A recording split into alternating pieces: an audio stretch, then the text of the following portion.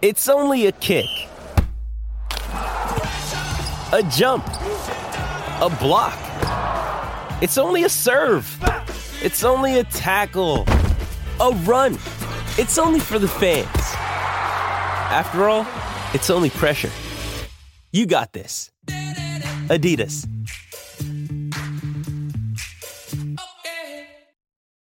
When you need mealtime inspiration, it's worth shopping Kroger, where you'll find over 30,000 mouth-watering choices that excite your inner foodie. And no matter what tasty choice you make, you'll enjoy our everyday low prices, plus extra ways to save, like digital coupons worth over $600 each week. You can also save up to $1 off per gallon at the pump with fuel points. More savings and more inspiring flavors make shopping Kroger worth it every time. Kroger, fresh for everyone. Fuel restrictions apply.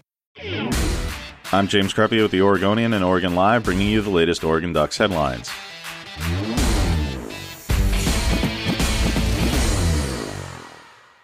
Oregon debuted at number 15 in the college football playoff rankings. The Ducks and number 18 USC are the only teams from the Pac-12 in the CFP top 25 this week. Oregon's path to the top 4, though, is virtually impossible, particularly given the lack of quality opponents remaining on their schedule. Freshman cornerback Dante Manning missed last week's win over UCLA with a minor unspecified injury. He's expected back soon, possibly for Friday's game against Oregon State.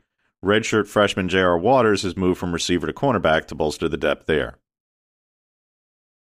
A change at kicker could be coming. After starting the season 1 of 4 on field goals and ranking 100th in touchback percentage on kickoffs, Camden Lewis's time as a starter is in legitimate limbo. Backup Henry Cattleman has worked with the starters this week and done well in practice.